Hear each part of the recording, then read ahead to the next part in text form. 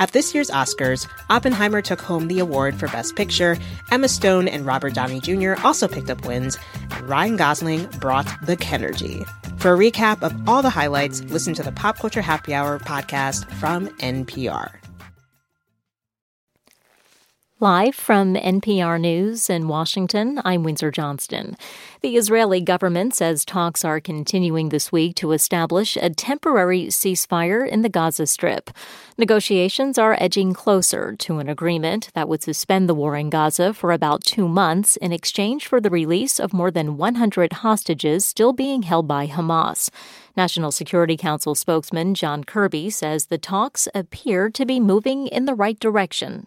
Don't want to sound sanguine here. There's a lot of work left to be done. We don't have an imminent deal to speak to, but based on the discussions we've had over the weekend and in recent days, we feel it's moving in a good direction. Fighting between Israel and Hamas has been going on for more than 3 months following the militants' attack in southern Israel.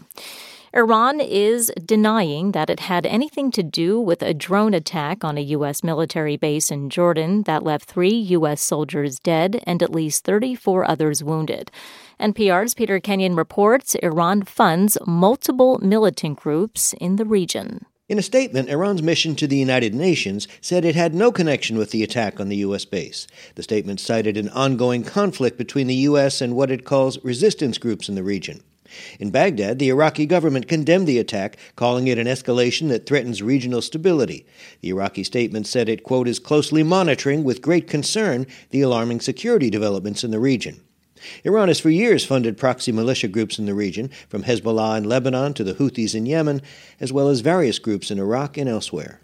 Peter Kenyon, NPR News, Istanbul. The Pentagon has identified the soldiers who died in the attack. They were all based out of Georgia.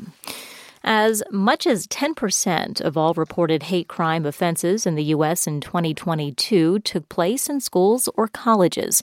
That's according to a new report from the FBI. NPR's Ryan Lucas reports FBI officials say the data may help local law enforcement come up with strategies to combat the problem. The new FBI report looks at data for reported hate crimes in schools between the years 2018 and 2022. It finds that schools, including pre-K through 12, as well as colleges and universities, were the third most common location for a reported hate crime, significantly behind residences and homes, as well as highways, roads, or alleys. Over the 5-year period covered by the report, the most common type of reported hate crime bias in schools, by far, was anti-Black, followed by anti-Jewish, and then anti-LGBT. The total number of reported hate crimes in schools rose in 2018 and 2019, then dipped in 2020 when many schools shifted to online learning because of the COVID pandemic. The numbers then rose again in 2021 and 2022. Ryan Lucas, NPR News, Washington. This is NPR. The Black Orchestral Network, a collective of Black musicians dedicated to fostering inclusion and equity in American symphony orchestras, has declared today a National Day of Solidarity. Jeff London reports the group has written an open letter named Dear American Orchestras, Part 2, building on a previous document. Black musicians are woefully underrepresented in American symphonies, and many of those who play in them created the Black Orchestral Network during the pandemic to support each other and to try to bring change to the art form. The new letter outlines 10 steps orchestras can take to become more inclusive. Weston Sprott, one of the network's founders and a trombonist in the Metropolitan Opera Orchestra, said in a statement, quote, "Our National Day of Solidarity represents a united front demanding equity and transparency within orchestral ensembles." He adds that the 2 letters are a blueprint for progress. For NPR News, I'm Jeff London in New York. Kensington Palace says the Princess of Wales has been released from the hospital after undergoing abdominal surgery earlier this month. Kate Middleton is returning home after a 2-week stay at a medical facility in London. Doctors say she's making good progress and is expected to make a full recovery.